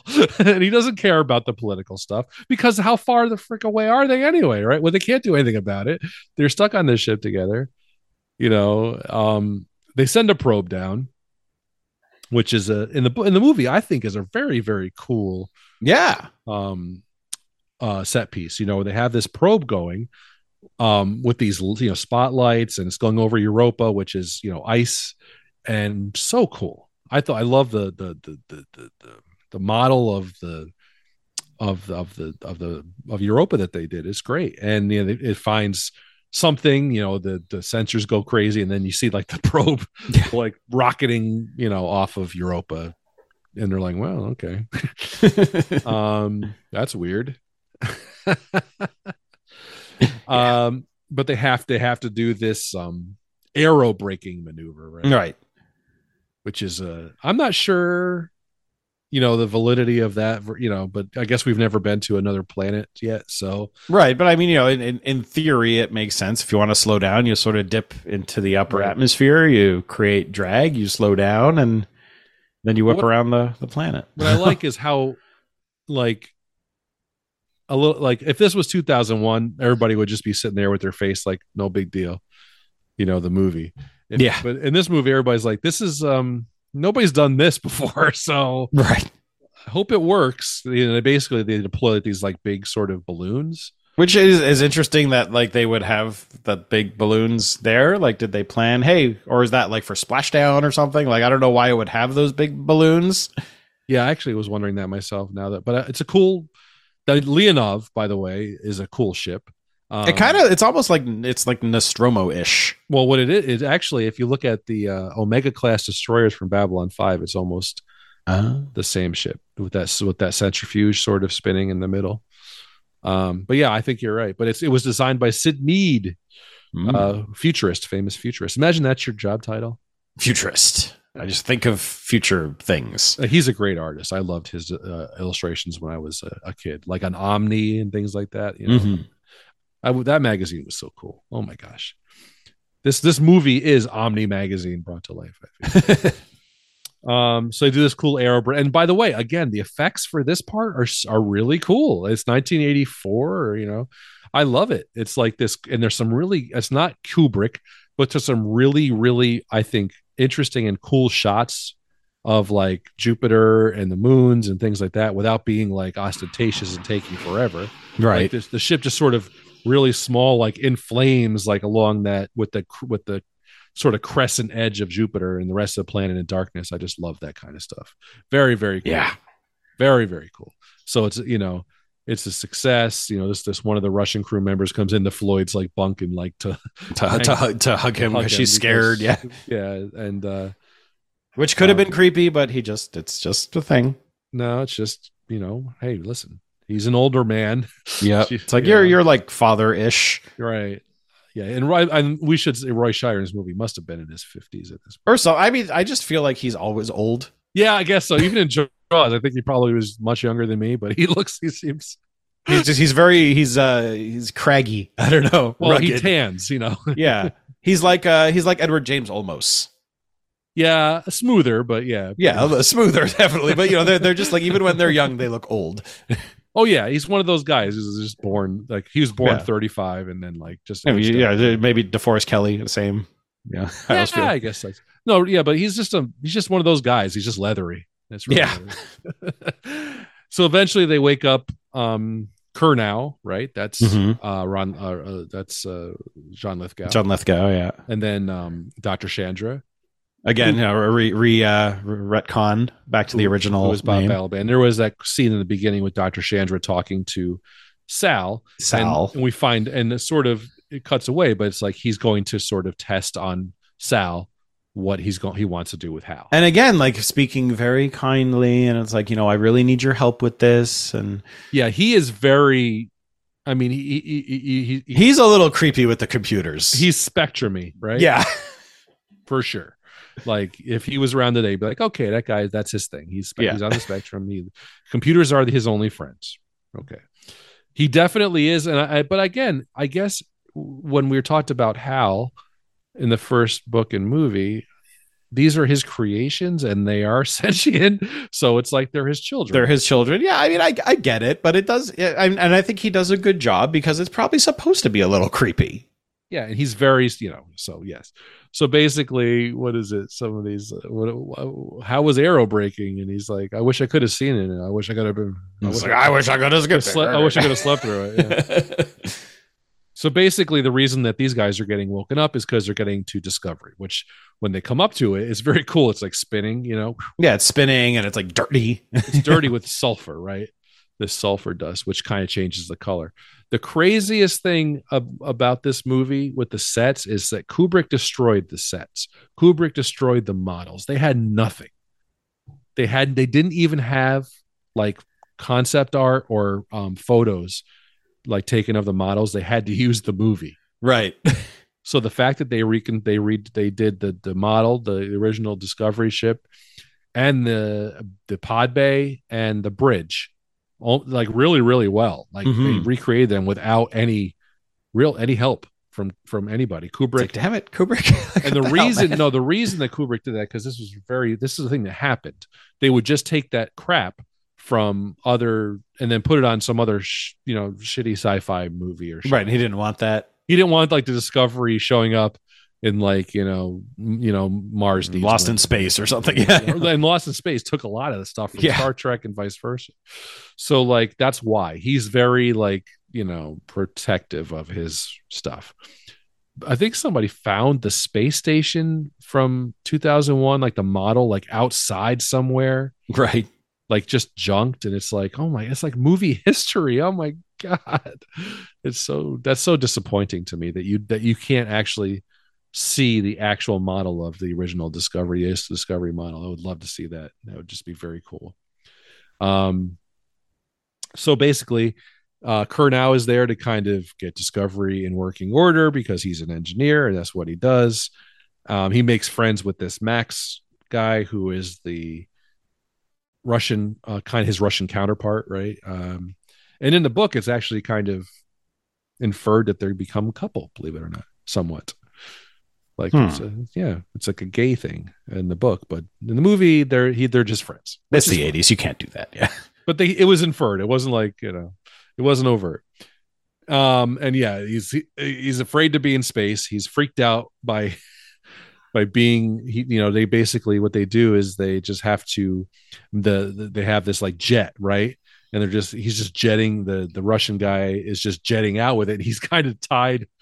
Kurnow to him, and he's like jetting across the distance to Discovery, and then they open up the airlock and get in, and that's a pretty cool sequence too. Yeah. I think, and then once they're on the Discovery, they sort of have to like turn it back on, and everything works. Everything's fine. Well, because nothing happened to the ship. They just kind of Bowman just kind of like he left and he just didn't come back, so the ship just kind of hung out. It's like, okay.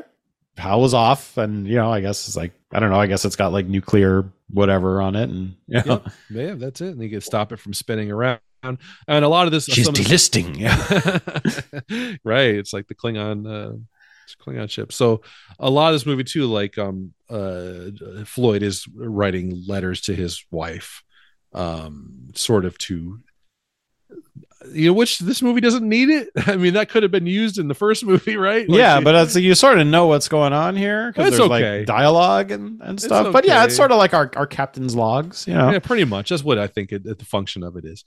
And Chandra gets his chance to go over, and he goes into Hal and kind of runs the reverse, right, of what Bowman did. Yeah, sort of like rehydrates him. And again, like it's almost like I was a little, again, disappointed, but also not.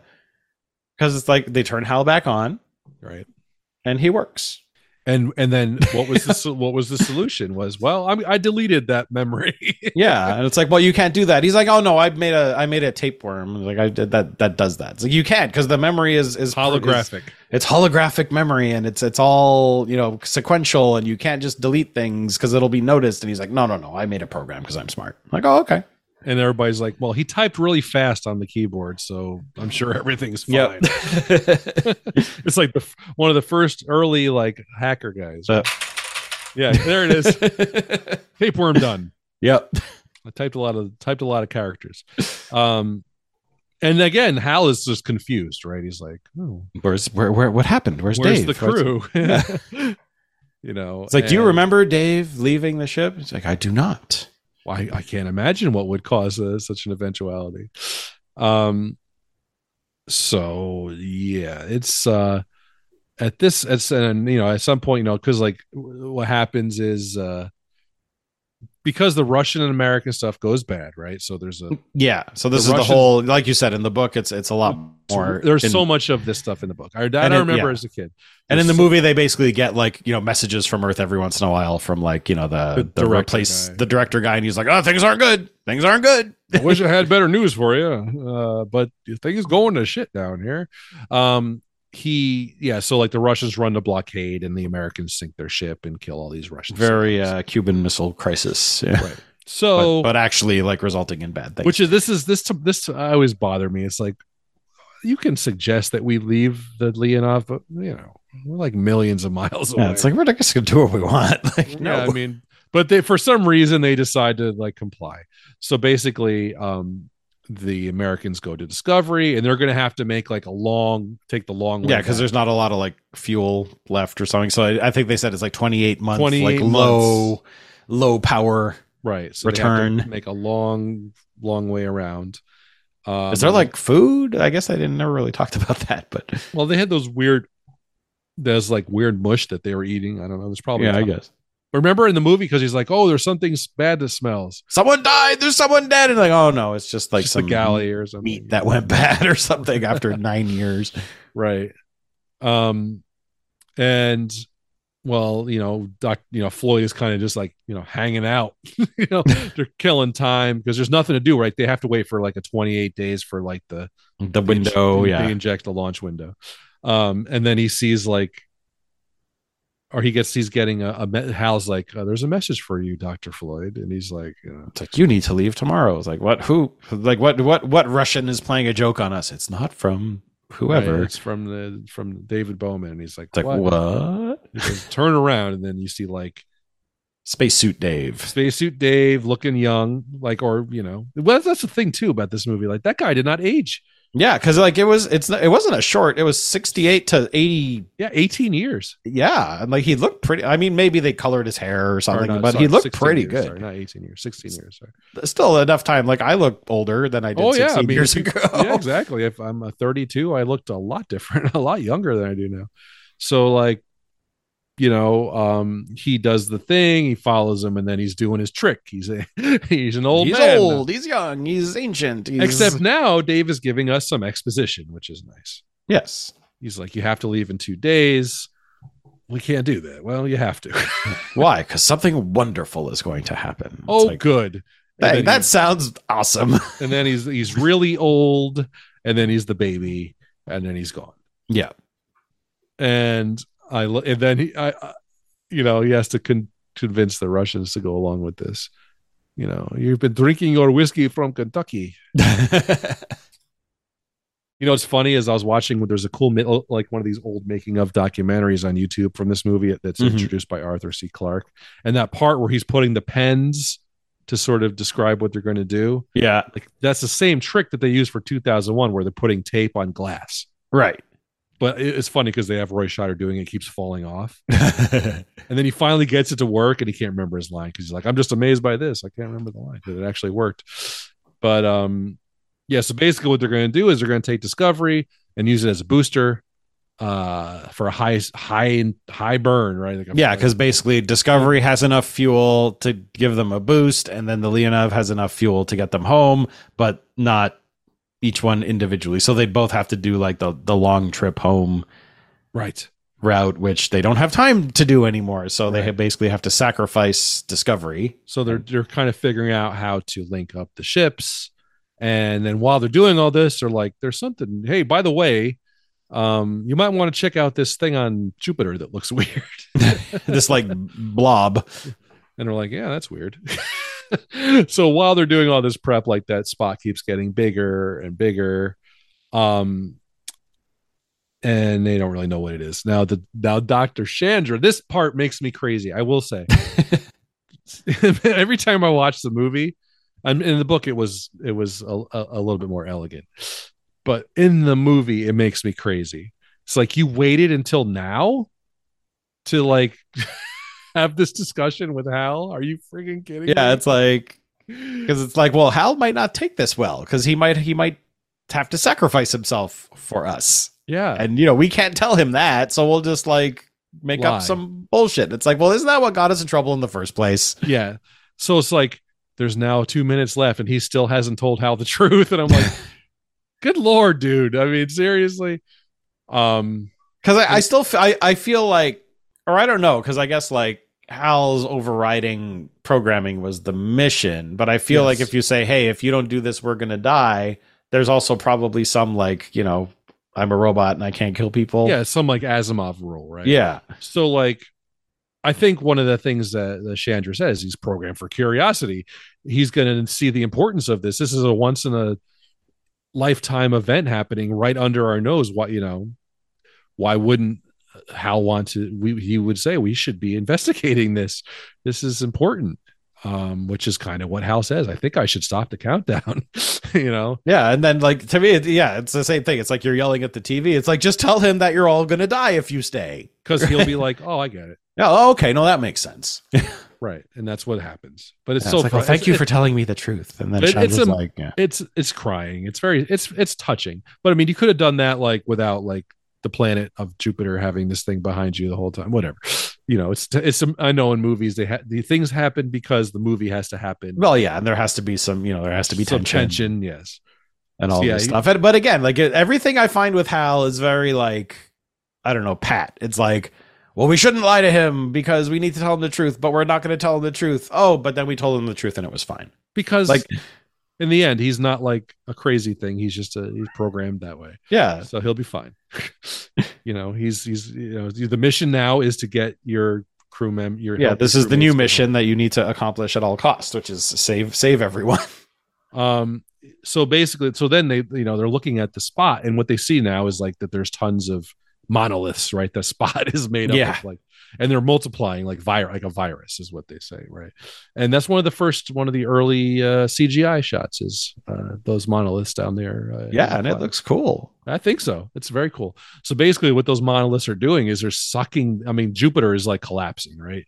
It's a very cool, again, love the effect. Yeah, like I would say they're not like as groundbreaking as the first movie, but they're still good. The effect of Jupiter sort of, that was cool. Yeah, I like this. The clouds and the look of it is just it was very cool. And then basically the countdown happens. Dr. Chandra somehow is able to make it across in space at full thrust to another ship and get in. Okay. Yeah, which I thought, I'm like, oh, well, he's going to die because this is insane, but he survives because he has a really good tether, I guess. I mean, he would be dead. Yeah. Even without the tether, he would just like from the forces, he would be dead. But whatever. It's a space movie. He gets in, they separate the ship, and Discovery stays behind, and they do their own thrust. The V, the Da, whatever she said. I learned counting in Russian. That's for exactly. Sure. Two sounds very similar.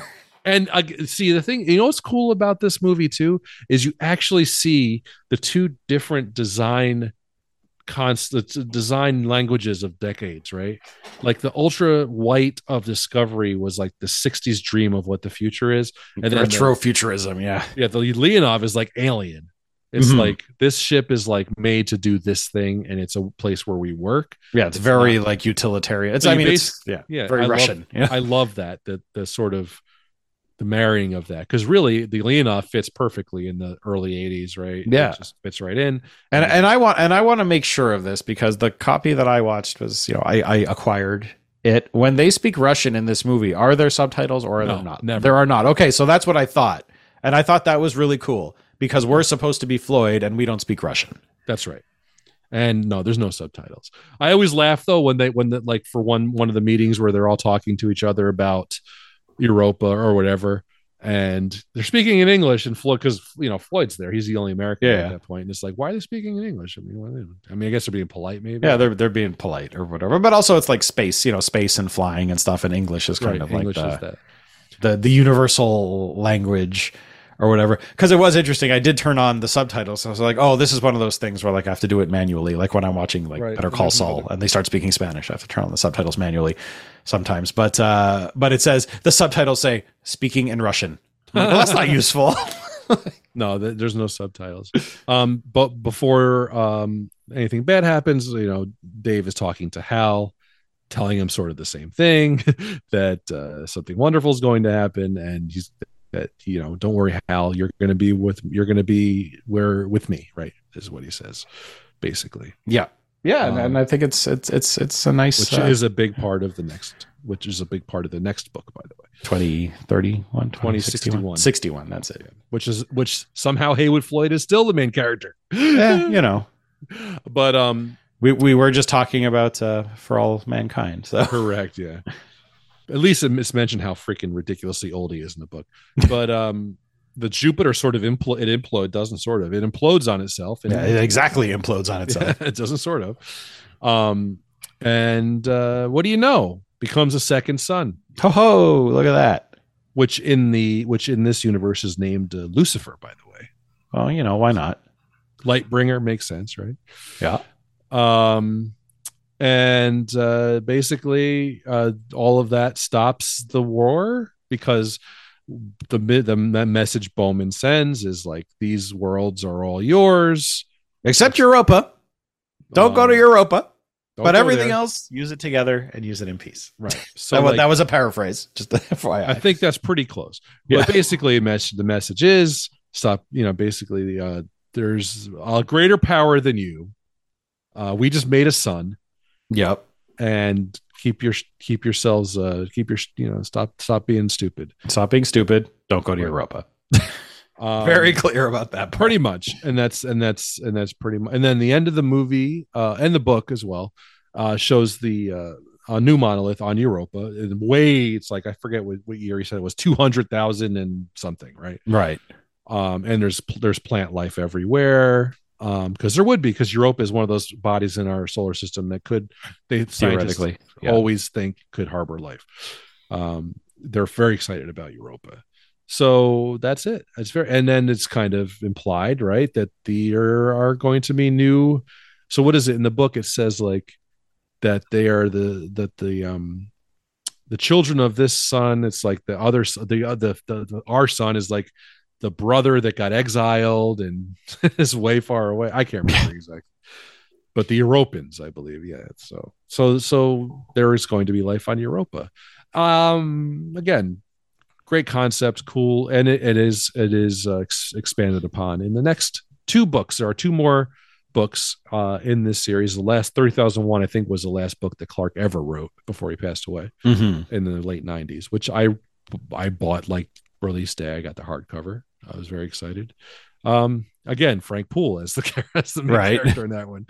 So, and it's again far future humans, 31st century humans. So, I recommend. Listen, as a movie, I think people would love like 2010 better. It's like I said, I was not expecting it because you go look like Rotten Tomatoes. It's got like it's okay. It's got like a 68% or something, which is woefully not good. But yeah, like it was like more than any other movie I think we've watched in the course of the life of this podcast. I liked it the best. I really thought this was a good movie. I was very surprised. It's a movie I've seen over the years since I was a kid, and that I watch every time I watch it. I always love it. So, but again, it's got Roy Scheider. So. Yeah, it's got Roy Scheider. I mean, it's got a good cast. It's got a good story. It's a very I think also like having just watched it back to back with 2001.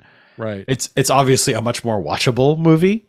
Well, you could put it on and like you might be able to get up and get a drink. But no, it's as far as like what we would consider to be a movie, it's better. But 2001 was, there was so much like auteur movies back then, especially that was a thing. So, and Kubrick is a thing, and every movie he makes is like this. He does it this way, and it's a process. But again, you can't deny how beautiful it's shot, and the special effects were rightfully I guess there was controversy because I guess it got an Oscar for special effects that Kubrick accepted. Like, which is interesting because obviously he wasn't the one that did. Not Richard Edlund, are you? I mean, it's weird. Yeah, I mean, but yeah, I mean, it's obviously a very seminal movie. But I think Douglas Trumbull. Doug Trumbull, right? That was thinking Edlund. Edlund did the effects for this one. Douglas Trumbull is who I'm thinking of. Yeah, and so yeah, I mean, it's a very seminal movie. I think I like the book better. Oh, for sure. There's a lot more story in there, and it moves a little better. And yeah, again, 2010, very surprised, and I don't think I've read the others, so I probably should. Oh yeah, I recommend them. I might now that funny thing is, just like last time where I'm like, I'm going to do the Vampire Lestat now on my own. I want to now go up to my bookshelf and get the 2061 off and read it, because that would be super cool. If you have never read Arthur C. Clarke, read Arthur C. Clarke. So yeah. We are going to go off the rails, I think. Yeah, we're trying things here. So, like, I've decided, I think we both have decided that if we think something's interesting, then we're just going to do it. So we are going to actually be doing No Country for Old Men next. And I was talking to Joe about my toe dip into Cormac McCarthy books, right. And the horrifying experience that I had so far with Blood Meridian, which is a book like no other. But this No Country for Old Men was written, I think, intentionally as a screenplay, if I'm not mistaken. So yeah, so it's a shorter. I think it's only a 7-hour audiobook. Right. I had not read the book. The movie is a great movie. So it's Coen Brothers, which is number one. I get to watch a Coen Brothers movie for this podcast, which is awesome because I love the Coen Brothers. Same here. And I know it's not sci-fi, and I know it's not fantasy, but it's still a journey to wonder. It is a journey, right? It's a journey, that's for sure. So yeah, we'll try it out. We'll see how it goes, and maybe we'll like it. Maybe we'll hate it, and maybe no one will listen to it. But let's do it. From what I understand, I have the book.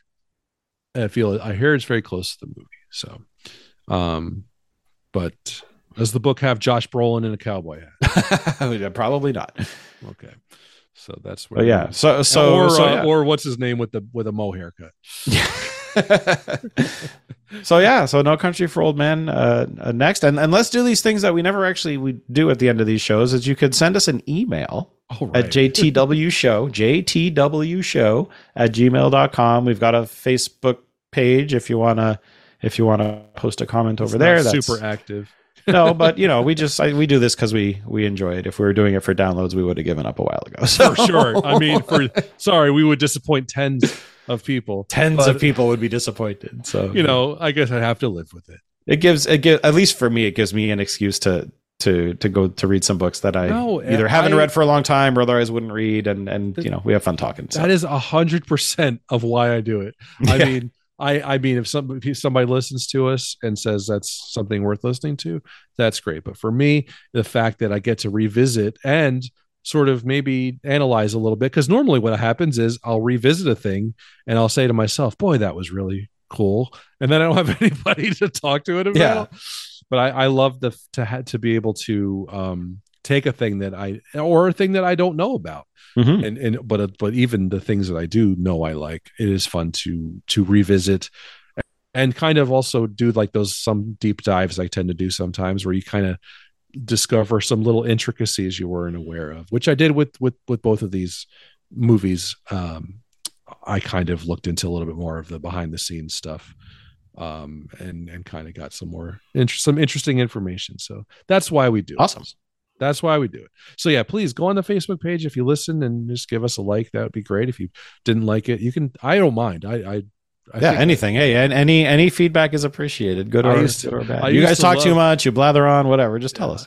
I used to love. Remember when we would get a bad email or face on our last podcast, and I read them. I didn't care. I thought, I got a kick out of that. That's fine by me. So if you want to shit on us, I don't care. Do it. Yeah. Yeah. There's no. I'm like that kid. No attention's bad attention. So anyway, we'll see you next time. Hey, we should get some credit, Joe. This is our second show of the year, and it's on time. Look at us. Yeah, and let's hope the next one. Again, this is a shorter Joe's book. Going to the UK though. So. Oh, I got 2 long flights, so I'll burn 7-hour book. I'll burn right through it. So we could get it out early. Yeah, who knows? All right. See you later, everybody. Bye-bye.